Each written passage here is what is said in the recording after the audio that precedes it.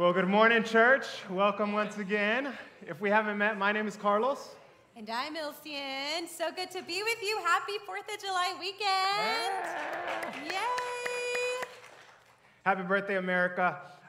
We are so thrilled to be gathering with you on week 1 of chapter 32. This is the beginning.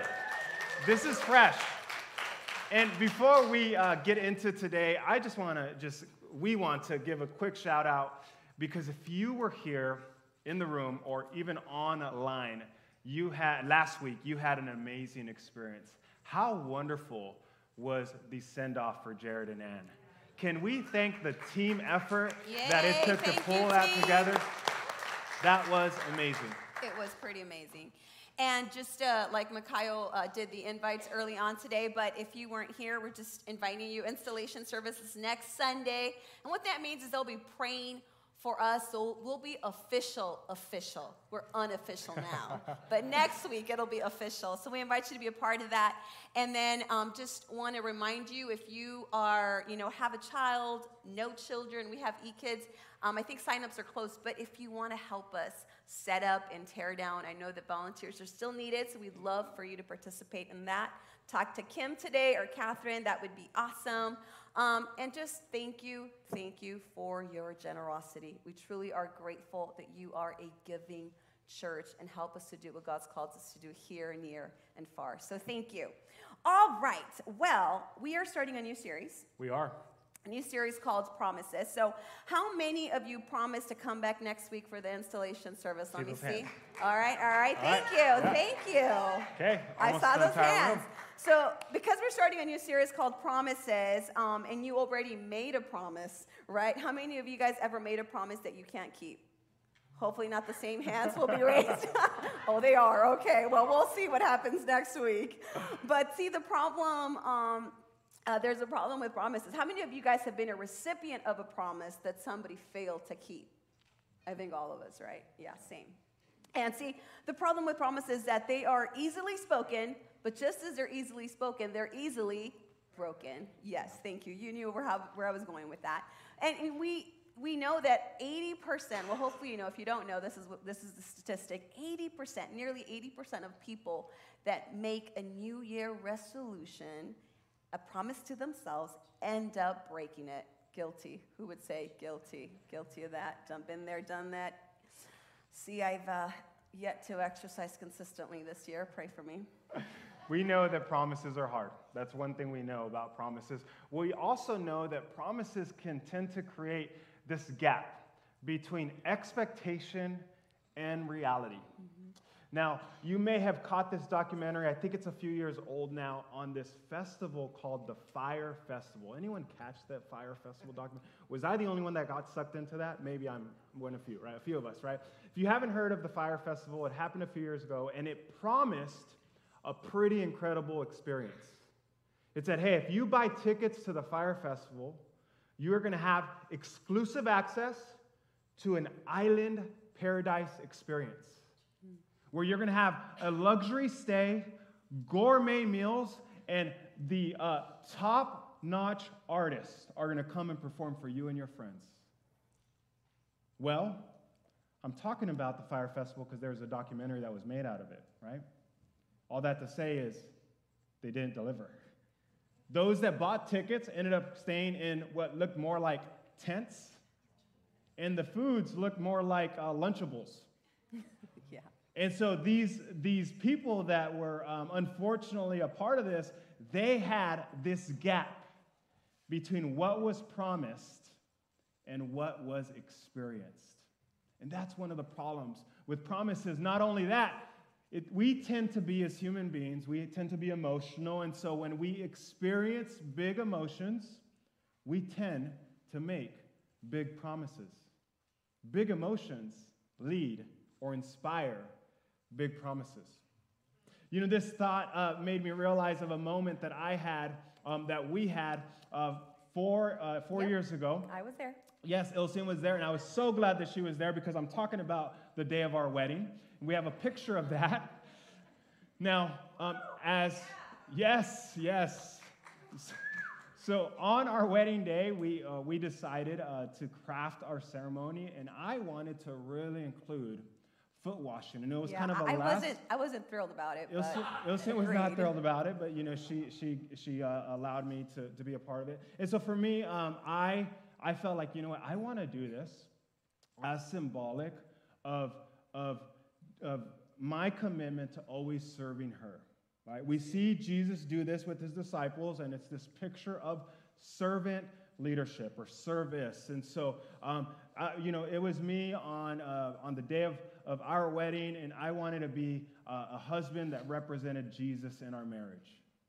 Pretty ambitious, I know, right?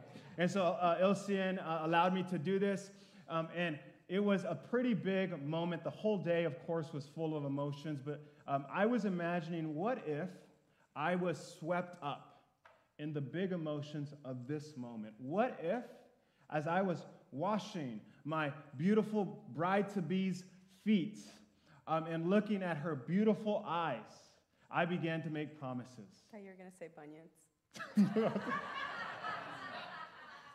Sorry. I know better than to say anything like that, right? What if I began to promise more than that moment? What if I said something along the lines of, Ilsean, as your husband, you can expect to come home to a foot washing every day that we're married? What if I made a big promise because of that big emotion? Now, nobody asked how many times in the last 4 years I've actually washed her feet. Please, don't. All right? Because that's what we tend to do. Our big emotions tend to lead to big promises. And I just want to note one last thing about that moment. This day represented a beautiful day, but it also represented a big expense. How many of you know weddings are expensive? So expensive that I couldn't even afford socks, if you noticed that. The budget did not include socks, right? So we as humans, we make promises all the time, and many times those are well-intended. Most promises come from a place of good intentions, but the problem is that sometimes we lack the ability to fulfill them. Mm-hmm. I've described it as we are all will, but low skill. And it's this combination of being willing and being excited and making promises and lacking the ability to do so that lead to broken promises. And we know that broken promises, they have an effect. Mm-hmm. They can disappoint us, like some of our Pac-12 teams are disappointing us this week. Or they could lead to disillusionment and distrust, or maybe they could even give fuel to future doubt, and it could be towards a person you're in a relationship with. It could be doubt towards a group or even an institution. That is what broken promises do. And at worst, broken promises, they can actually inflict pain on those that are expecting these promises to be kept. For example. So I was getting ready to go to college. I had taken a year off after high school because I ended up not receiving financial aid and grants for college my first year. So I had to work and save up. And my goal was like, I'm going to save up for a whole year for a car, right? Because school was far from home, so I was gonna commute. And so I saved up, all this money to buy a car. And then when I realized that my tuition wasn't going to get covered by grants or scholarships, I was like, okay, well, I'm going to invest in my education first. So I decided to do that. And my dad, he said, well, if you graduate college, I know, a lot of belief in me, I will buy you a car. And so I was like, oh, okay. And, for some reason, I really believed my dad. I thought, okay, that's awesome. I'm going to do it. And I did. I worked hard for 4 years, and, not to brag, because I'm really, my greatest fear when I went to college was I'm not smart enough. And just to, show you how faithful God is. I actually made Dean's List like 3 times in a row. I was like so proud of myself. I was like, that is the Lord. But so here I was in college finishing. Graduation day came, but the car didn't. And so I really was heartbroken that my dad didn't come through and what he said he would do. You know, and I'm so grateful that the story doesn't end there, and you'll hear more about it later. But here's what I know about the power of a promise. Empty promises really hurt, but fulfilled promises heal and bring joy. And as Christians, as people that are saying we are going to follow Christ, we're going to be believers in Jesus, Christians are people who live on promises. That's what we do as Christians. And see, I love the etymology of the word promise. It means a forward sending. It is this forward sending, a promise into the future, something you speak into the future. And so what if there were promises that can't be broken, or promises made where promises kept?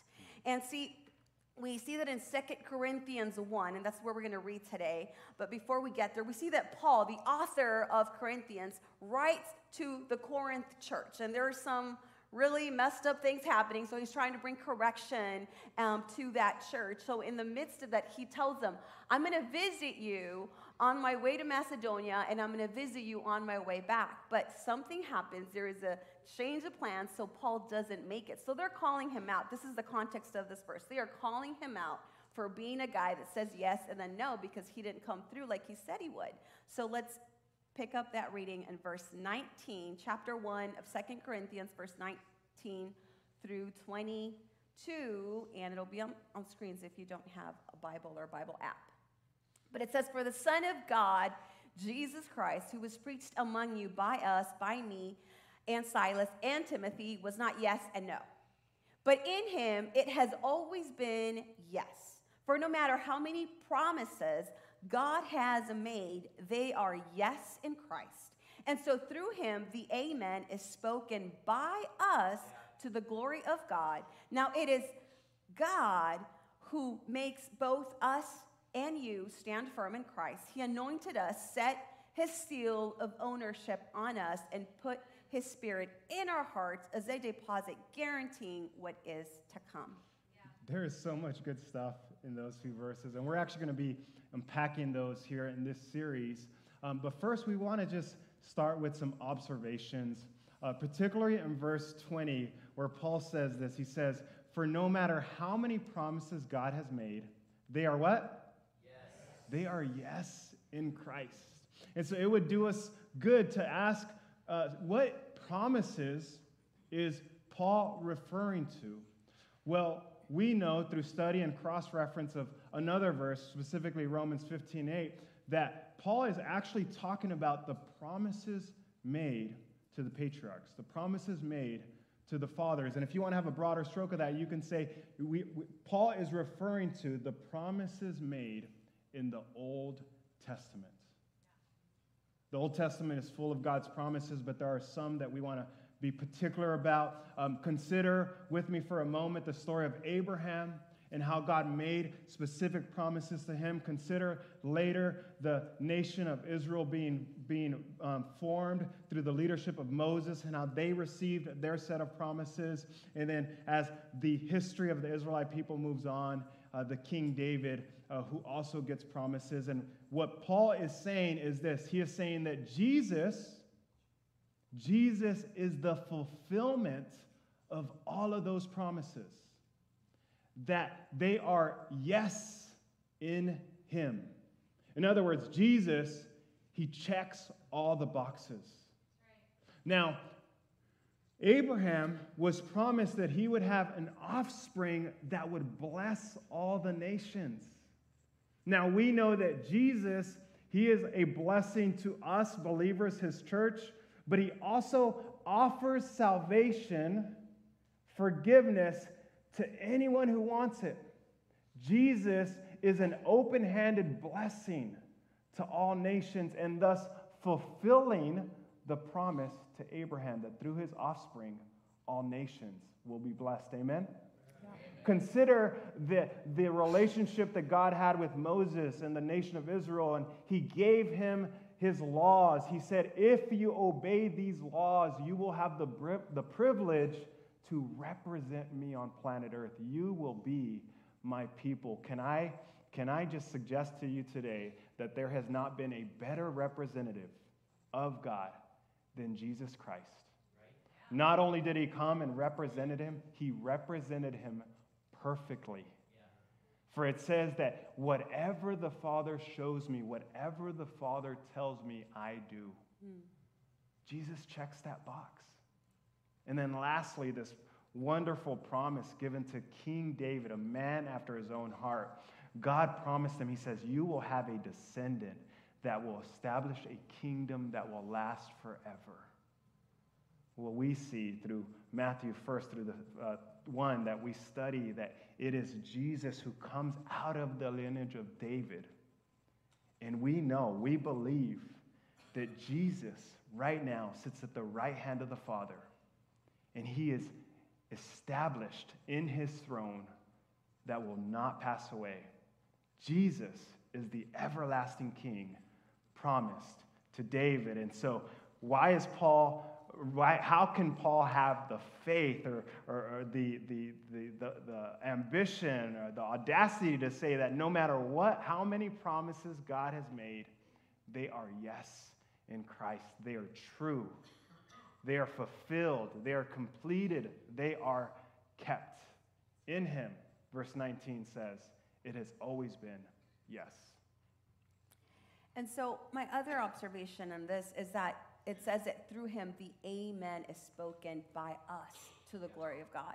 And see, Jesus is the amen of God. In Revelation 3:14, it talks about that he is the amen of God. He is the faithful and true witness. So what does this mean? He is God's yes to us and our yes to God. See, in the promise, there is a spoken that comes from him to us, but there's also a response from us to him. And so it is in this that we see that. And the truth is that Jesus is true and he is faithful. So this is the bottom line. Jesus is the premise to the promise. See, in Webster's dictionary, one of the examples used under the word premise is that if the premise is true, then the conclusion must be true. In other words, Jesus is the ground. Jesus is the basis of the promise, so the promise can stand. Jesus is the foundation, the rock, so the promise can stand. And so, friends, Jesus is true, and the one who promised him is true. And Numbers, it reminds us that it says that God is not a man that he should lie, but that what he says, he will do. And see, I love that also in Joshua, we read that he is the one. It says that not one of God's promises has failed us. Not one of them. And I love that he will do what he said he would do for his people. Consider the time of the fulfilled promise that from Abraham to Jesus, we know that there were 42 generations. 42 generations that we can confidently say that God has kept to his word. 42 generations deep. That's why when Tim led us in worship and he says he is faithful for 1,000 generations, 42 is just a warm-up, right? God is faithful generation after generation. So if you have any doubt that God will continue to be faithful to his church, here we are a 90-plus-year-old church. That's amazing. That's something to celebrate, that we are a 90-plus-year-old church. And we have seen God's faithfulness in the last 13 years, where we stand here at the beginning of chapter 32, confident that that same faithful God will be faithful in this new season. And so we anticipate his goodness. We anticipate that he will be good for his promises, because we see that when God makes a promise, he also has a plan. Mm-hmm. When God promised Abraham, he already knew Jesus was coming to fulfill that promises. And so God, he isn't like man or like others who promise based off of good intentions or just wishful thinking. When God makes a promise, he has the plan, the ability, the skill to complete it. If he speaks it, he intends to make it our reality. See, because for us, it's easy to speak words, right? It's easy, and it's easy to speak words without a plan or having every intention to fulfill what we said we would do.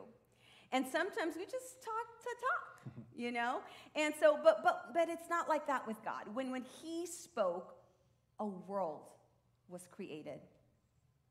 And it says that heaven and earth will pass away, but my word will not pass away. He is faithful to his word. And it is in his words that we can build our life and root our community in. See, some of you are walking into a story that God began here at this faith community that we call Evergreen in Hillsboro, Oregon. See, it began in the 1920s, and maybe some of you are here for the first time. Some of you have been here for previous chapters, and today we are commencing chapter 32 as the 32nd pastor to be given this privilege to lead this faith community, and we stand on this promise that Jesus Christ is the same yesterday, today, and forever. Yeah. That he is faithful. He has been faithful, and he will continue to be faithful because he cannot deny himself. And our mission continues to be to help people find and follow Jesus here, near, and far. Yeah. So see, although God's promises always come with a plan, his plan doesn't look like we expect it to look, right? And so the people had been promised a Messiah, a Savior. They expected a king in royal garments. And what the promise looked like was a baby in swaddling cloths on a manger. The promise is fulfilled, but in an unexpected way. And so with these truths about how God promises and his faithfulness, we can have now a proper expectation, really, of any promise. Before we react, before we plan, before we respond to a promise, it would be wise for us to classify it with a really simple question, and it's this. It's, who said it? Who said it? And there's really only two categories to this question. The promise was either made by man or it was made by God. Yeah. And we're here to proclaim that if it is God who has said it and it's confirmed in his word, if it's written in the Bible, then consider it done. Yeah. You can go all in. You can be fully confident on God's promises. Why? Because the Bible has a track record of having our best interest in mind. Do you know that? Do you know that the God of the universe has your best interest in mind? And this is why we can be certain that if God spoke it, then it is true. And it reminds me of an experience we have as NBA fans. If you've been at Evergreen even a week, I will always bring up my love for the Golden State Warriors. I'm a fan of the NBA, right? I just can't help it, right? Jesus, Ilse and Charlie, Golden State Warriors, right? But there's this expert that if you're an NBA fan, you know of, and he's an analyst, he's a commentator, he's an insider. That's the word I'm looking for. And his name, we all know him by Woj, W-O-J. Now, Woj is important in the conversation of fans because anytime there are rumors of a trade, there are rumors of any kind of significant shift in the NBA, then we know as NBA fans that until Woj says it, until Woj tweets it, then it's unreliable. Right? And so if you hear about your team making some moves, you really ask the smart question is, what has Woj said? Has Woj confirmed it? And I think of Woj because God, he's the Woj of the universe.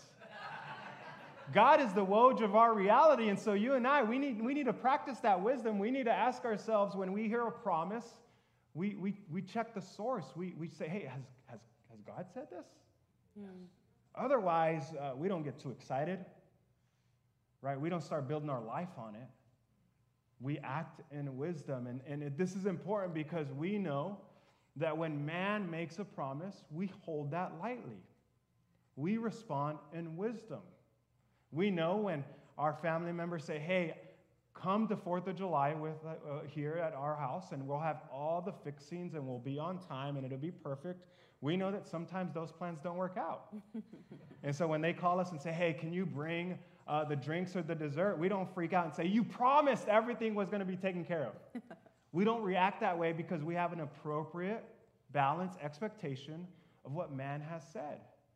And can the same not be true to things that are more significant than a gathering? What if we had the same expectations of some of these institutions, some of these leaders, some of these people in power that may have made some big promises? We as Christians, we don't get rattled when they let us down. Amen? We have proper expectations. That is why we can respond always in grace. When people let us down, when man lets us down, we can respond with grace and love and compassion. Because our hope is not on what man has promised. They're not Woj, right? Our hope is on the God of the universe. The one who has 100% track record of being true. And Jesus embodies his truth. He does. And, I love that Paul starts the conversation and the focus is on him, on his yes and no. But then he points and focuses on Jesus and how Jesus is the yes and amen. So how do we place our hope in what God has said, in his promises, right? Well, we need to remember this, that God's promises most often have a waiting period. And see, promises require patience. He is not slow. He is patient. And his timing is perfect, not late. But we don't understand his timing. And so I think it's a good thing to ask his Holy Spirit, right? Who Jesus says was to be our helper, his Holy Spirit to remind us, what are those promises? What should I hang on to? By faith, right? And we read that Abraham, by faith, we sang about it actually, by faith he held on to the promises. And so in the waiting, will you trust him? In the waiting, will you wait for him to do what he said he's going to do? And see, I love the verse in Hebrews 6:12 that says, don't become lazy, but imitate those who through faith and patience inherit what has been promised. And see, sometimes we think the waiting is just crossing our arms or twiddling our fingers. Well, I'm just going to wait for God to do it. No. See, there's a partnership that you and I have with God. And in the waiting, it doesn't mean we do nothing. It means we actively look for him. We actively wait. And what does that mean? That we're like, okay, God, you said you would provide. I'm going to trust you. You said you would provide for a job. I'm going to trust you. And I am not only going to send my resume, but I'm going to go out there and look for something. You know, the waiting can look different than what we think. And sometimes, I remember there was a season in my life where I was single as a Pringle, and I needed an apartment. I had been living in a house for like 2 years, and they said, okay, you know, we're going to sell the house, so you need to move out by this date. So I was like, okay. They told me in February. I was like, I have February. I have March to do it. And I think I needed to be out. I needed to be out by like the end of March, something. I don't remember. But by April, I knew that I needed an apartment. So I started looking. I was like, okay, God, you're going to provide. Started looking, didn't find anything in my budget in LA. So I was like, okay, I'm going to keep looking. And finally, I found something. And then at the last minute, the tenant decides not to move.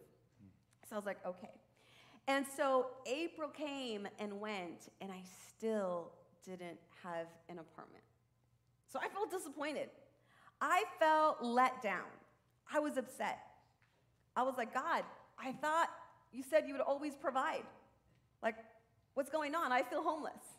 And he did provide. My brother said, hey, come stay with us. We have a room.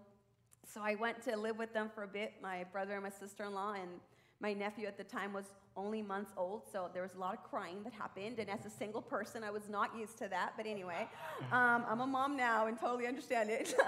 But see, sometimes in the waiting, we are tempted to believe that God forgot. We are tempted to believe that he isn't faithful.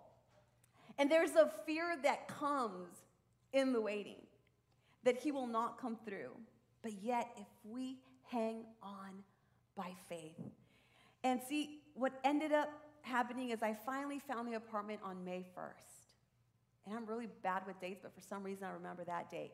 May 1st, I found the apartment. And it was at the exact same time that one of my other siblings was needing to move out. So he's like, hey, I have all this furniture I'm not going to need. Do you want it? And I was like, yes.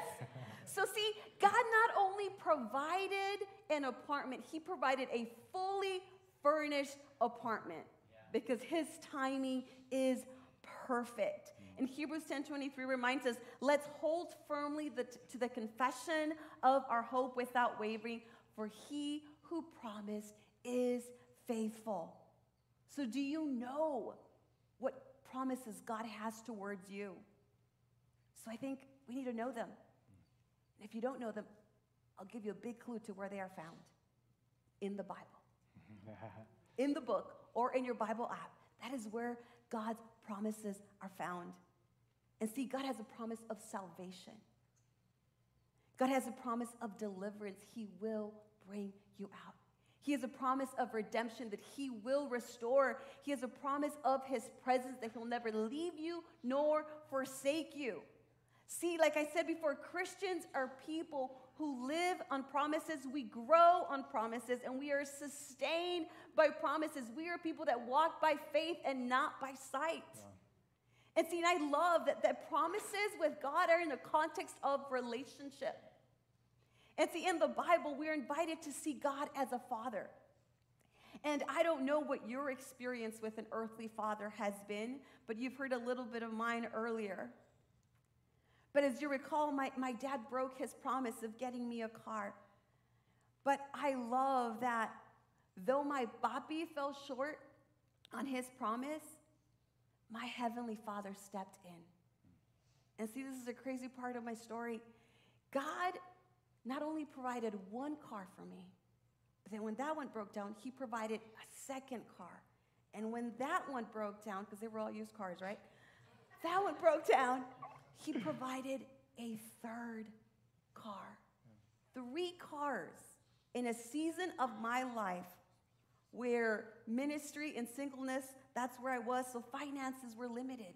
God provided. Now, I'm not saying you get a car, everybody gets a car.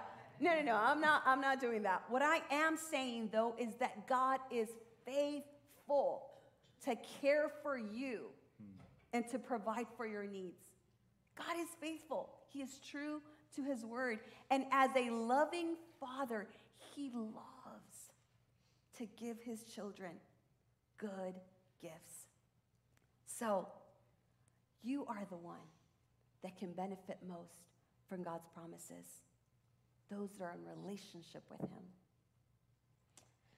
And so as we gather this morning, as tradition, we have made it to share communion on the first Sunday of every month. And if you are new here and you've never participated in communion, we find this instruction in the Gospels. Jesus commands us as followers to do this. And as we're preparing to do that, if you don't have it, please raise your hand, because we'd love everyone to have an opportunity to participate in communion today.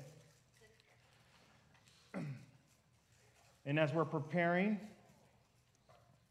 our hearts and our minds, I want to offer two thoughts. And the first one has to do with the bread, and I invite you to peel back and prepare to take the bread together. Because we know, if we read this night spent with the disciples, we know that Jesus said, "Do this in remembrance of me." And what that embodies is this truth that we put our faith in, that Jesus gave up himself so that we wouldn't have to. The bread represents his broken body that he gave on behalf of many. This is past tense. This has happened. This promise that Jesus would sacrifice himself for us is a promise fulfilled. And so when we take the bread, we remind ourselves of what he's accomplished for us. And so let's do that together. Thank you.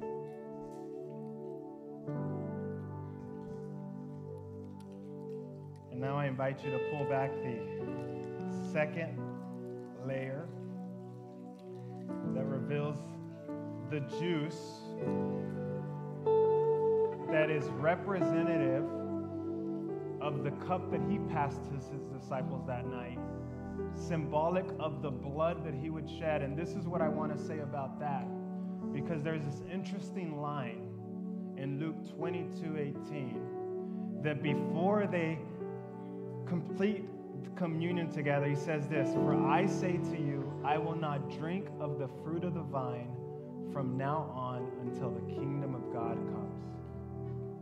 I will not drink of the fruit of the vine from now on until the kingdom of God comes. I believe that what Jesus is committing himself to is to wait on participating in drinking from the cup until he comes back to establish his kingdom here on earth. And so this is forward-looking now. The cup represents something that we are rooting ourselves on, a promise that Jesus' work is not done yet. If you're experiencing earth like me and you're saying, "Hey, it's not perfect down here yet," and that's because Jesus is still at work. The Bible has this amazing promise of a second coming. He will return again. And he's saying that I will not participate in this until I can do it with you. How incredible is that? When we take the cup, we look forward to a promise that Jesus has given us.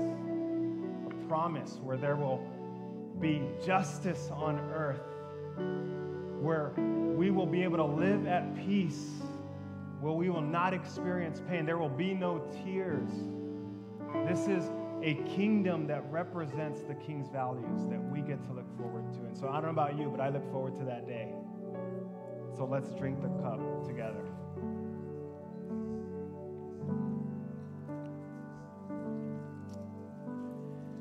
And let's pray. Father, we thank you. Your promise still stands. We are people that believe you. And Lord, we pray that in areas where we don't believe, we pray, help our unbelief.